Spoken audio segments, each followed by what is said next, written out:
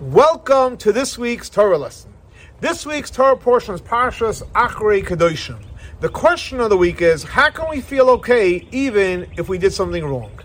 So this week's Torah portion, Parsha's Acharei-Kedoshim, is in the book of Leviticus. Now what's interesting is that the book of Leviticus starts off Vayikra, Tzav, and Shmini. It deals all about the tabernacle, the holy garments of the priests, the sacrifices that they're brought, holy stuff. Then you go on to Parsha Shmini, Tazria, Mitzayra. It starts dealing with holiness in the world, purity, impurity, making a mistake, bringing an atonement, etc. Then comes along Parsha Acharei and it teaches us about Yom Kippur. So the Rebbe says it's intriguing.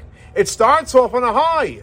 The Mishkan, the clothing of the priest, the sacrifices, and then it goes into dealing with the world, making mistakes, purity and impurity. So what can happen is somebody can get disillusioned. Oh my gosh, I'm going to make so many mistakes. Comes along the Torah portion of Acharei.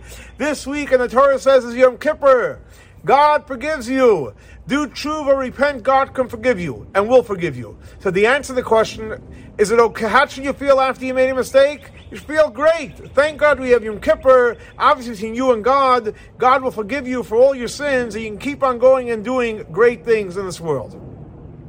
Thanks so much for joining us for our weekly Torah lesson. This week's Torah lesson is dedicated to memory of Baruch ben Aryeh, Shlomo ben Yosef, Rachel bas Lipa, Tzina bas Sarah. May the souls be elevated where Torah was studying in their memory. Have a great and blessed week. Shavua Tov. For more information, please see our website, chabad.swf.org.